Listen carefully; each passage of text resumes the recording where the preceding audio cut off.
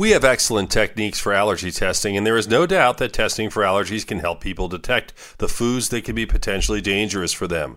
But the more we learn about allergy testing, the more we figure out specific limitations.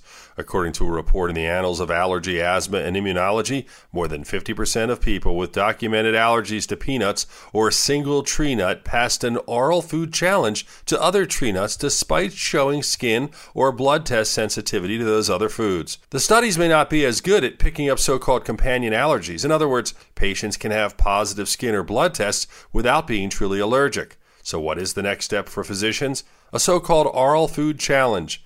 The work at the University of Michigan is important, and we see more oral challenges in the future. The major warning is do not try this on your own. With your health, I'm Dr. Brian McDonough on 1010 Wins.